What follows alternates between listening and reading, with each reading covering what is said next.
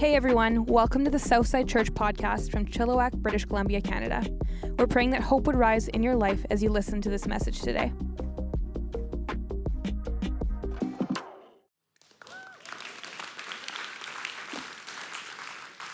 I was daydreaming this week about a new way to start church services, okay?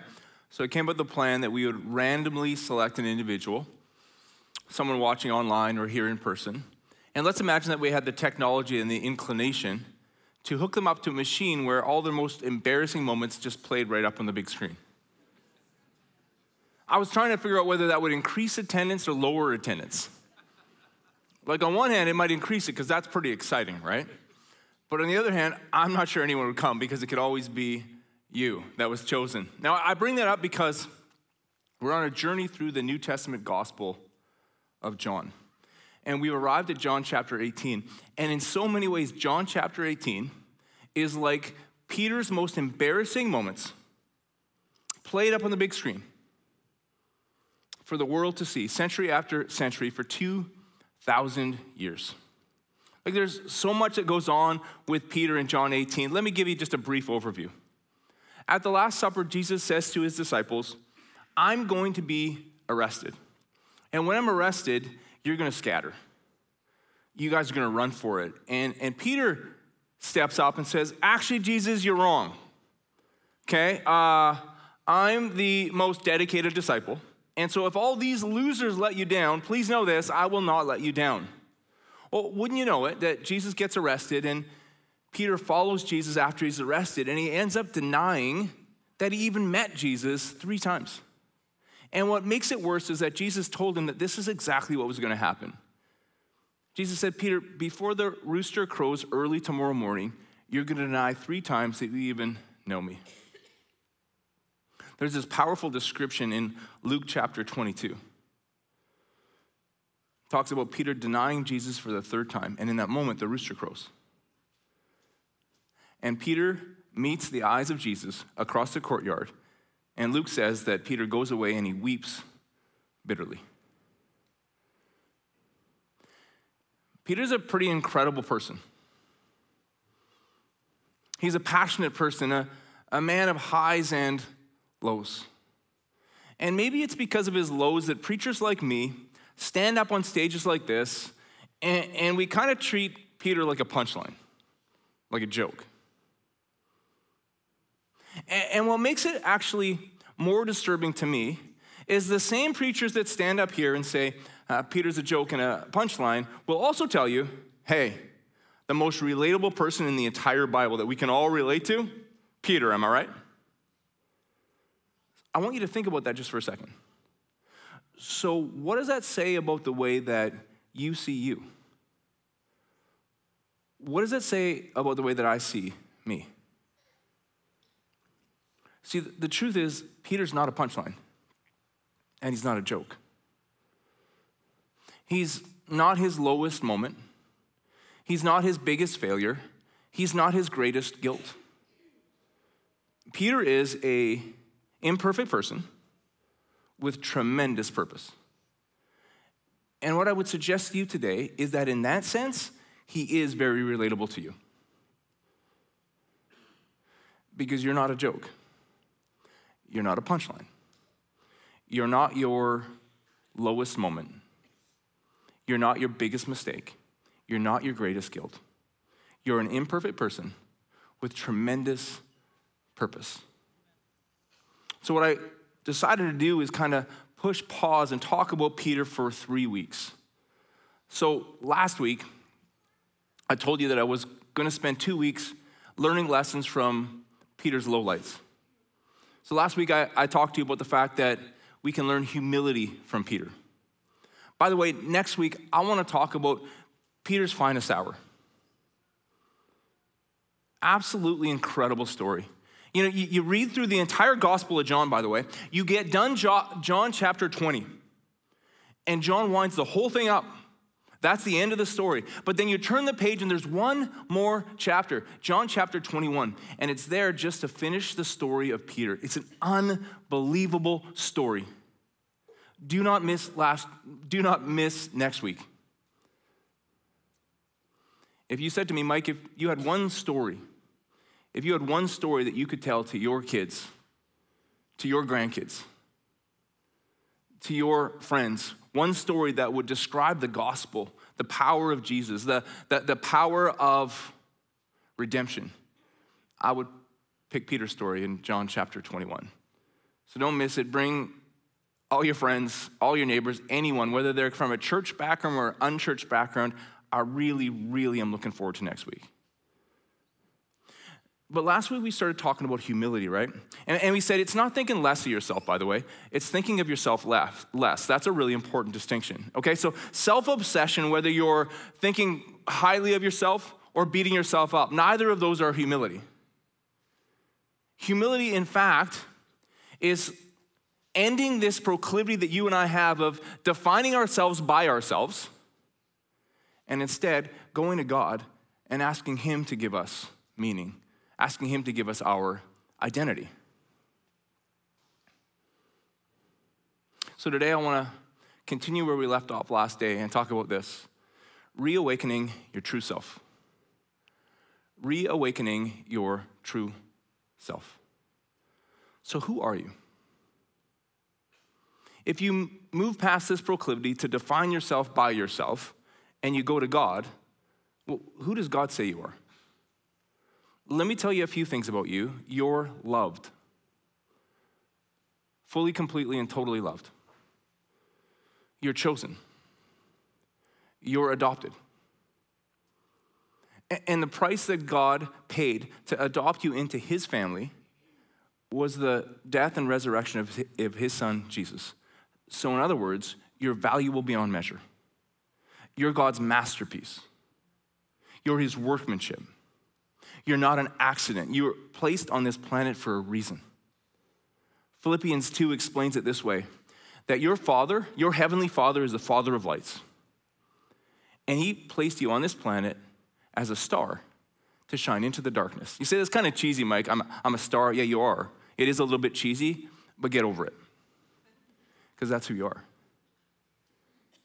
You've been placed on this planet for a reason. You're a star born to shine into your marriage, born to shine into your family, born to shine into your neighborhood, born to shine into this dark world. Marianne Williamson says it this way: our deepest fear is not that we are inadequate. Our deepest fear is that we are powerful beyond measure. It's our light, not our darkness, that most frightens us. We ask ourselves, who am I to be brilliant, gorgeous, talented, fabulous? Actually, who are you not to be? You're a child of God. Your playing small does not serve the world. We are all meant to shine as children do. I asked you last week, I'll ask you again today. How far back do you have to go to remember what it was like to live as a child where you weren't so worried about what other people thought? How far back do you have to go to get to a place where you weren't so paralyzed by a fear of failure? How far back do you have to go to remember a time that you could step into every moment, where you could step into every day and say, here is me, and be completely okay with it? I talked to some people this past week. Some of them say, I don't remember ever feeling that way. I always cared so much about what people thought since my earliest memories. Others told me, yeah, I do remember that, but man, it's a long, long, long time ago. So what happened? What happened to you? What happened to us? Well, I guess in a general sense, life happened, didn't it? Pain happened. Abandonment happened. Rejection happened. Trauma happened. And what happens then is we get so sick of feeling those feelings that we begin to define ourselves by ourselves, and we come up with something called a false self. Brennan Manning describes it this way: the false self was born when, as children, we were not loved well or were rejected and abandoned. To gain acceptance and approval, the false self suppresses or camouflages feelings. Living out of a false self creates a compulsive desire to present a perfect image to the public so that everybody will admire us and nobody will know us. The false self's life becomes a perpetual roller coaster ride of elation and depression. Highs and lows, and highs and lows, and highs and lows, untethered from any existential support. High highs and low lows. Frederick Buechner says it this way: we try to make ourselves into something that we hope the world will like better than it apparently did the selves we originally were.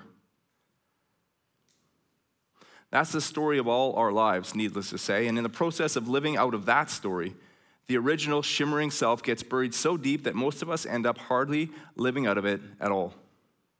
Instead, we live out of all the other selves, which we are constantly putting on and taking off like coats and hats against the world's weather. So today, I want to talk about reawakening your true self, asking God to help us reawaken our true selves. It's funny because you see Peter there, and he denies 3 times that he even knows Jesus. And I wondered to myself if it got easier every time he denied Jesus. Because I know something about me. When I live out of my false self, I find it a lot easier to slide into a slump than get on a roll. New Year's resolutions, January 1st, 5:27 a.m., the alarm goes off, right? Because 5:25 is crazy and 5:30 is lazy. So 5:27, the alarm goes off. I get up, run 5 kilometers, shower, take on the day, right? January 2nd, same thing. I'm on it. January 3rd, easy. January 4th, that's a tough one because the bed is extra warm and the pillow is super soft on January 4th, so it's super difficult. So I don't quite make it on January 4th, but that's okay. January 5th and 6th, I'm on fire. January 7th, 8th, not so much. By January 17th, I've forgotten all about it. What happened? Well, they say there's 3 levels of goal setting. 3 levels of goal setting. The least effective is outcome-based goal setting. Outcome-based goal setting is, I'm gonna get in shape. Neat, It's a wish, no plan. Okay, outcome-based goal setting is the least effective. The next most effective is process-based goal setting. Okay, so now you have a plan. I'm gonna get in shape, and so I'm gonna wake up every morning at 5:27 a.m. I'm gonna run for 5 kilometers, then I'm gonna shower and take on the day. That's great. So now you have a wish, you have a plan, but you don't always have the power to put behind your plan. The most effective level of goal setting then is called identity-based goal setting. I'm gonna get in shape. So I'm gonna wake up every morning at 5:27 a.m. and run 5 kilometers because when I say I'm gonna do something, I'm the kind of person that does it. I'm an athlete. I'm fit. I wonder if the reason why we find sometimes in our lives where it's so much easier to slide into a slump than to get on a roll is because we got something wrong with our identity. I wonder if it's because we're living out of our false self, and the way that we see ourselves is as a punchline or a joke.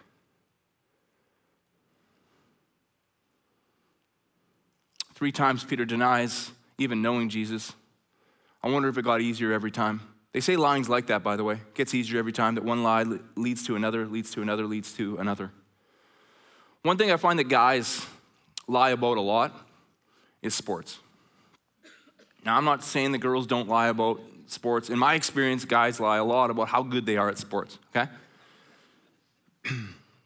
So years ago, this guy started coming to Southside, and he told everybody that he was a professional basketball player, which I was so stoked about that. I thought that was so cool, He said he should have made the NBA, but a couple of coaches didn't really like him, and it just didn't work out, but he went overseas and had this amazing basketball career overseas, and I was like, that's so cool, At the time, I was coaching a high school basketball team, and we were really good. So in order to find competition for my team to scrimmage against, what I did is I put together this team of university and college players to scrimmage against my high school guys. It was a lot of fun. And I thought, how cool is it going to be to have a pro player show up at these scrimmages? This is great, And so I kept asking this guy, hey, does it work for you to come out on this and this time? But it never did.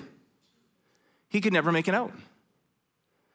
And so finally, the 20th time I asked the guy to come out and scrimmage with our guys, and he was indisposed again, I Googled him. Now, I don't know if he forgot that the internet existed, but I think actually what he thought was that the team that he played for overseas was so small that they wouldn't have a website, but they did. They had a little tiny American online website or something like that, you know? And what I found out was that where he played overseas, basketball was about the 27th most popular sport in that country. And he was in the lowest of the lowest division. And what he made as a professional basketball player in that country, by the way, was just a little bit less than what it would have cost him in bus fare to make it to and from the game. Okay?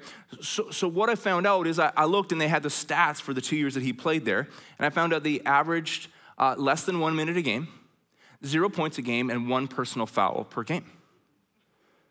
So I figured basically his level of basketball is an average Canadian high school player. So the next time I saw him, I said, man, I got some great news for you. I said, I got some really good news for you. I said, I Googled you. He said, what do you mean? I said, yeah, I found out that you're not really that good of a basketball player. I said, and I thought you might think it was good news because now you don't have to lie anymore, right? There's no more pressure. I could tell by the look on his face that he didn't think it was good news. And I've never seen him since. Now, stop. As I thought about that story this week, I kind of wish I could have a do-over. I kind of wish I could handle that conversation a lot differently.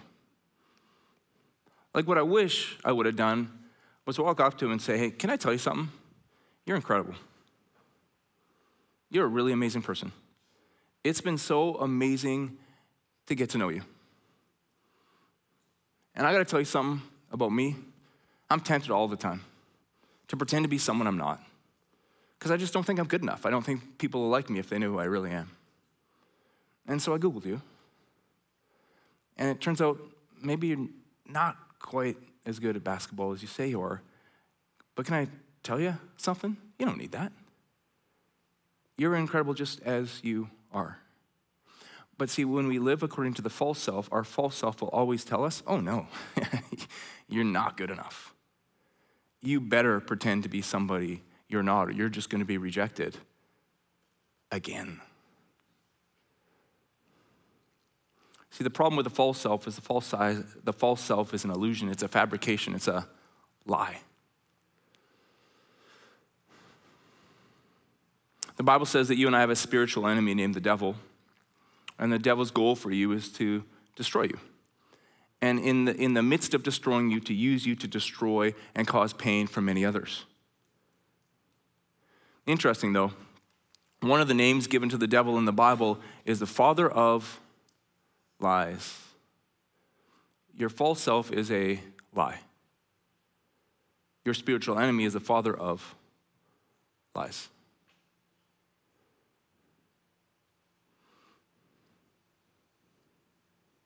Just want to suggest to you that you really work hard at speaking truth. I find myself sometimes tempted to lie about stuff that doesn't even matter. Hey, what'd you have for lunch, Mike? And I had a burger, and I'm like, a salad.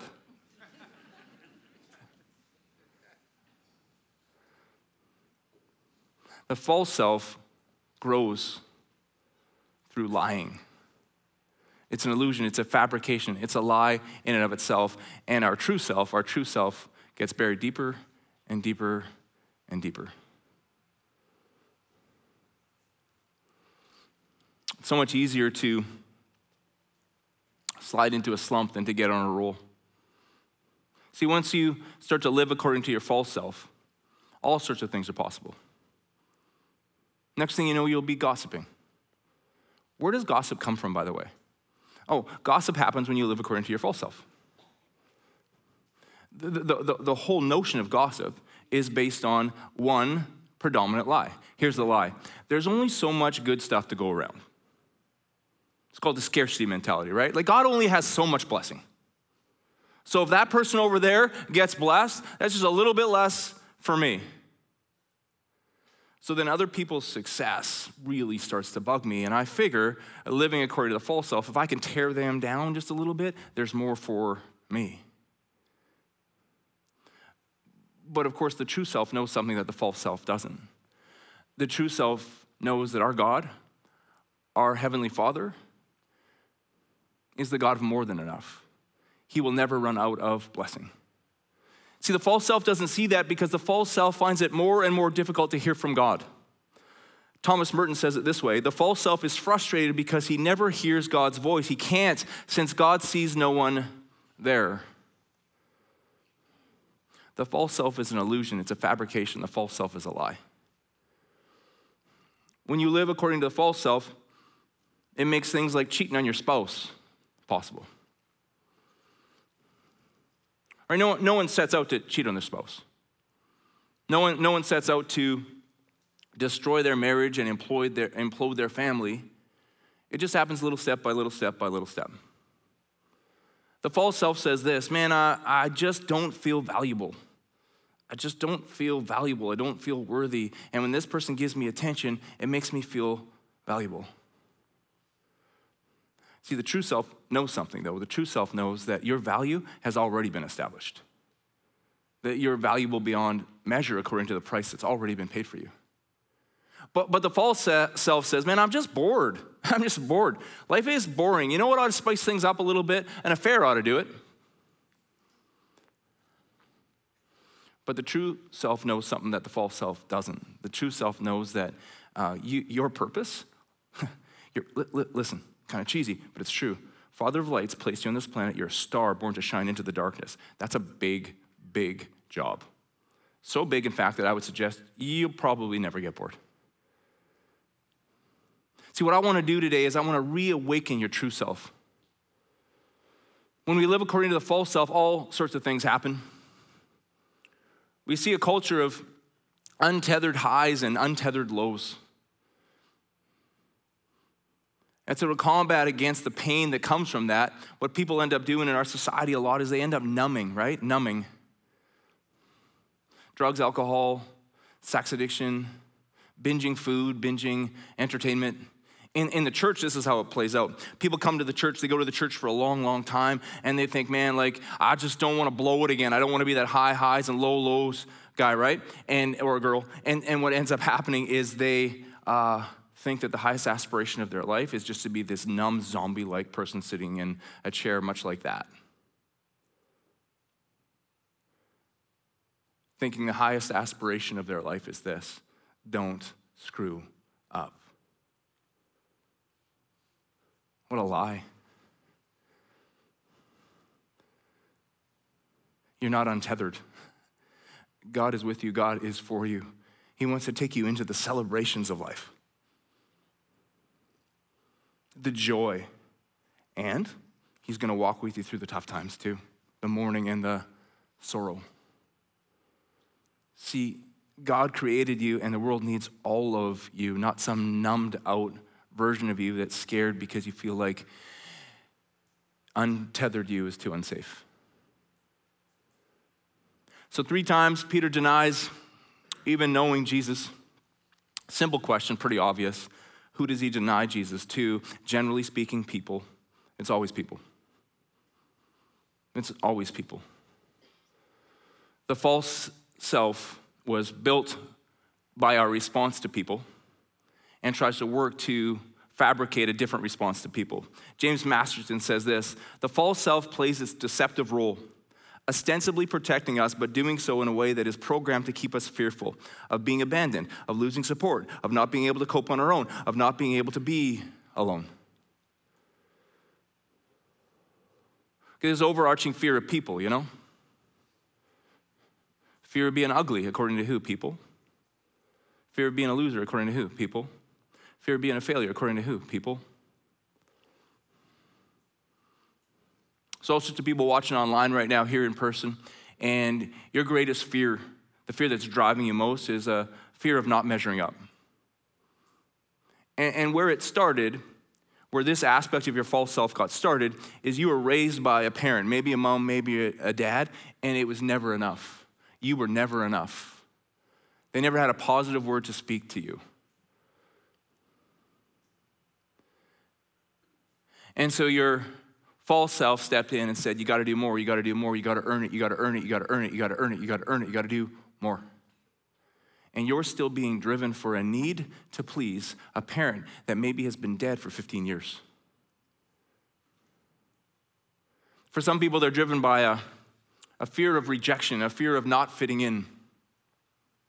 So if you look at your life right now, you might say, what's going on? I'm spending time with this group of people. I don't think they even like me. And now that I think about it, I don't really like them. But the truth is, I'm so scared of being rejected. I'm so scared of not fitting in that I'm saying things that I don't want to say. I'm doing things I don't want to do. I'm going places I don't want to go. I'm buying things I don't want to buy. Because my false self is driving me through this fear of not fitting in. For some, it's a fear of losing, not winning. Winning is always comparing yourself to other people. Winning. You know? In order to win, you need something called comparison, and comparison is the thief of joy. It's interesting in our culture, too, because social media is like thermonuclear comparison. Someone always has more. Someone always is more. Someone's always doing better than us. And so we go this overarching fear. Brendan Manning says it this way: the false self buys into outside experiences to furnish a personal sense of meaning. The pursuit of money, power, glamour, sexual prowess, recognition, and status enhances one's self-importance and creates the illusion of success. The false self is defined by what he does. Talk about this a little bit more next week, but God doesn't require you to do anything. Your journey, the journey of your life, is becoming. There's something true about you. And your life is just walking out that truth. That's it.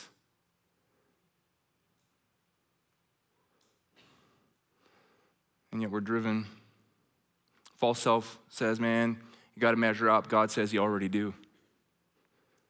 You already do. Jesus looked after that. False self says you got to fit in. You got to be accepted. God says you already are. You don't have to live for the acceptance of people. You live from my acceptance. False self says, man, you got to earn love. You got to earn love. You got to earn love. God says to your true self, you are loved. You are loved. And out of the foundation of my love, God says, now you go bless others. Now you go love others. See, I've been praying for you all week that today would be a day that you would reawaken your true self. You know, that powerful passage in Luke chapter 22, where the rooster crows and Peter goes away and he weeps bitterly. But man, oh man, do things turn around for him. I can't wait to tell you about it next week. But this can be your day. This could be the day the rooster crows in your life, that your true self is reawakened. So what I want to do, as I close, I want to give you two suggestions, one story. Well, and then Lee's going to sing a song. And then we're going to come back up. You know, so I say I'm going to close, but I got like 17 more things that I'm going to do. Then I'm going to get to part 2 of my 4-part sermon after that. 2 suggestions. Well, thank you so much. I could keep going all day. 2 suggestions. Number 1, so how do we reawaken our true self? There's a Protestant reformer named John Calvin. He said something really interesting. He said this: without knowledge of God, there can be no knowledge of self. And without knowledge of self, there can be no knowledge of God. So, 2 suggestions. Number 1, spend some time with God.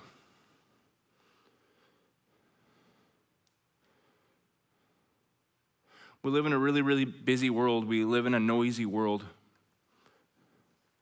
And sometimes God speaks in a whisper. And I just wonder for you and me, are there moments in our lives when we slow down enough, or we get still enough, or we get quiet enough to hear his voice? Back in January of this year, I preached a sermon called 7, and it was just about 7 things that I do every morning. And what I did out of that is I wrote a journal. I think we got a bunch showing up tomorrow. If you want one, get one. You can text the keyword 7 to 604-670-3040. Now, the reason I bring that up is because one of the 7 things, they all start with R, because everything I do has to start with the same letter, but one of the 7 things is review, review, review, review. So invite God, I'm inviting you into my last 24 hours. How'd that go?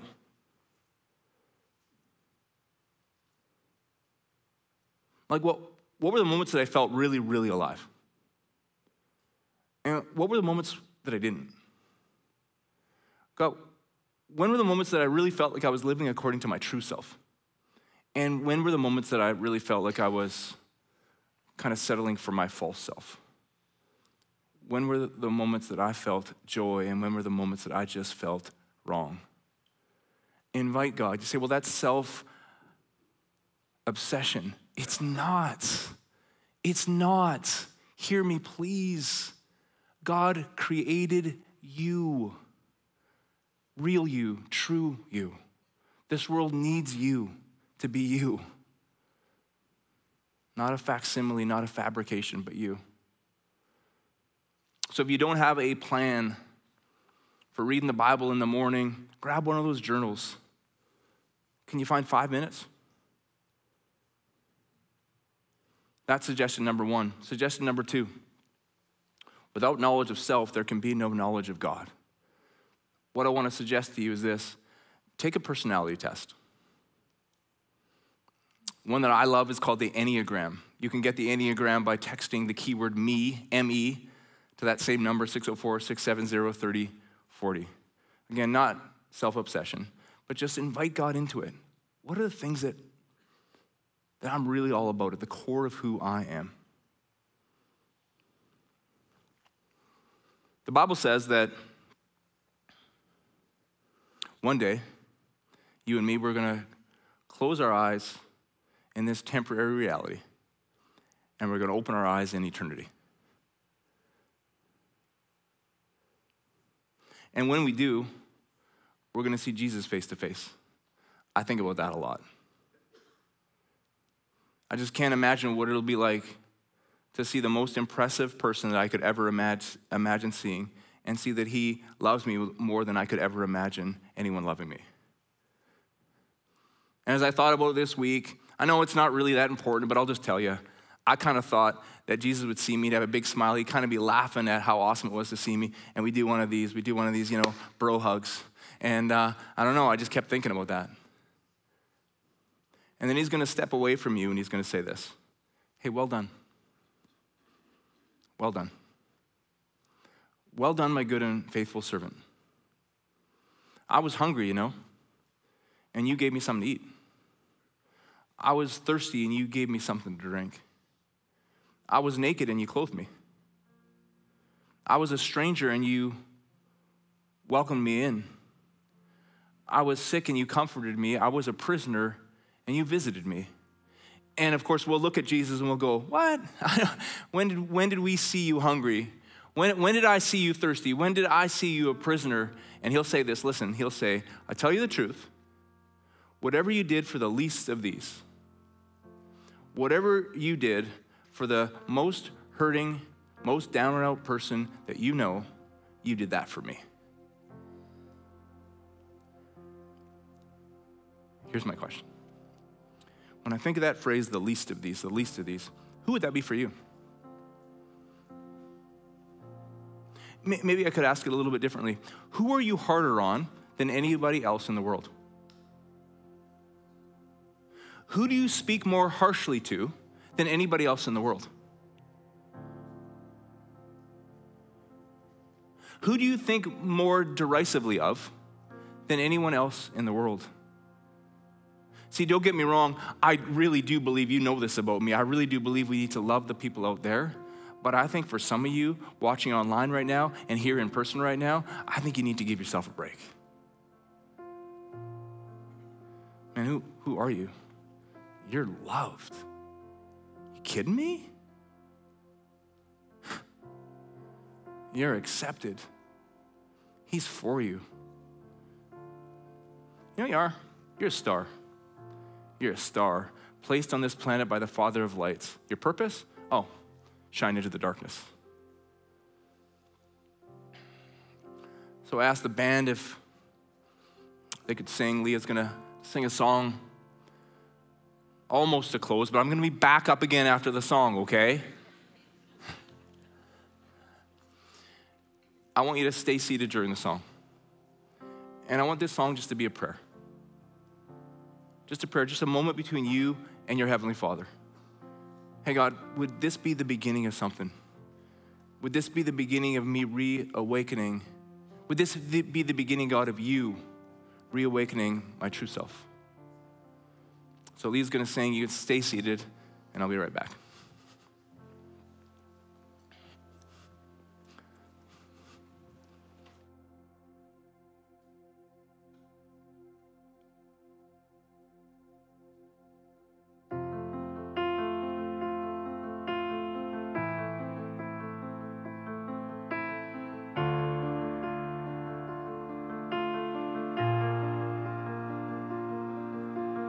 I keep fighting voices in my mind, say I'm not enough.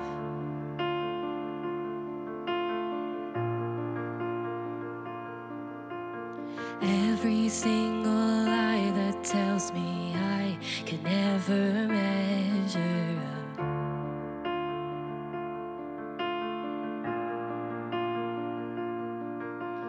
Am I more than just the sum of every high and every low?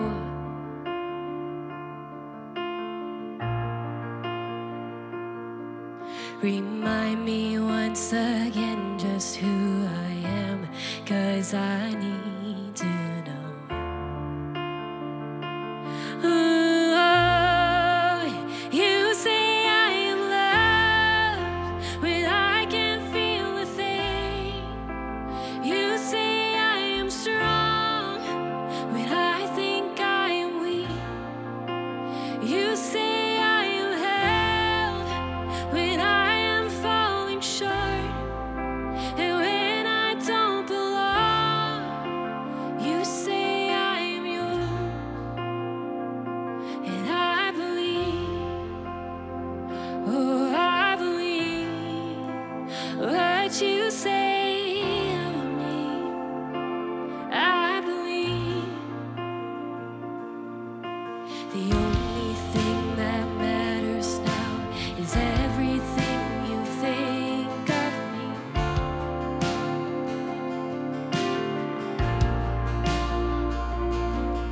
In you I find my worth, in you I find my identity. Oh, you say I am loved when I can't feel a thing. You say I am strong when I think I am weak. You say I am held when I am falling short. And when I don't belong, you say I am yours. And I believe, oh, I believe what you say of me. I believe.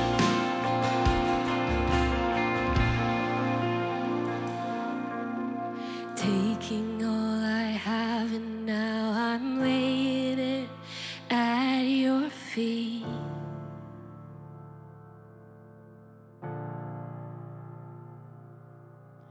You'll have every failure, God. You'll have every victory. Oh, you say I am loved when I can't feel a thing. You say I am strong when I think I am weak. You say I am held when I am falling short.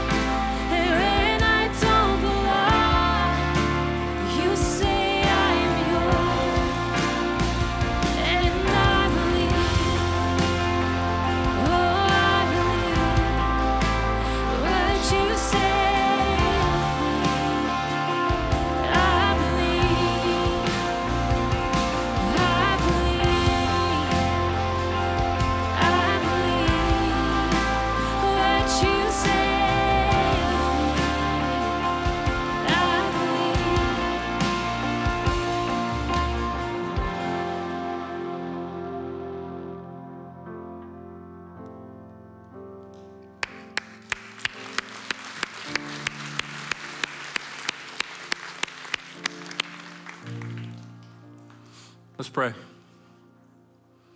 So with all heads bowed and all eyes closed, I guess I want to ask you a simple question. How are you? How are you? Can you look back far enough to remember there was a time that you were just you and that was just enough? Or would you say that that's been robbed from you, that's been taken from you? What happened? Life happened. Pain happened. Unfortunately, sometimes people happened. One of the reasons why Jesus stepped into human history was to restore what's been taken from you. He wants to give you life, real life, true life. Starts now and stretches into eternity. He died so that we could live. He rose so that we could follow today, tomorrow, and forever. So your first step to reawakening your true self is to accept what Jesus did through his death and resurrection. So if you've yet to do that, whether you're watching online or whether you're here in person, and I want to pray for you right now if this is your moment. So with all heads bowed and all eyes closed, you want to just raise your hand right now so I can pray for you? Nice and high if you don't mind. If it's safe to do so online, I'd love it if you could do the same thing. Something powerful about that outward expression. Amazing, amazing, amazing. If your hands are up, you can put them down, and I'm going to pray out loud, and I just invite you to pray silently along with me. So Jesus, thank you that you see me right here and right now, and you love me. Not some fabricated version of me, but me. Thank you. I ask you to be my Savior. I give you all my guilt and all my shame, all my failure. Give it all to you, and I accept a new start, a fresh beginning. And today, Jesus, I ask you to be my Lord. I pray that through the power of your resurrection that you would empower me to live, really live. And God, for the rest of us, whether we've been in church for 2 months or 20 years or whatever, Jesus, we need you. We need you as much today as we've ever needed you. Because life has happened to us too.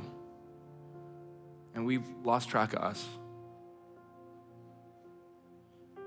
So Jesus, I pray for healing. I pray for restoration. I pray that we would not be anything short of who you created us to be. We thank you, we love you. In your name, amen, amen. Let's celebrate.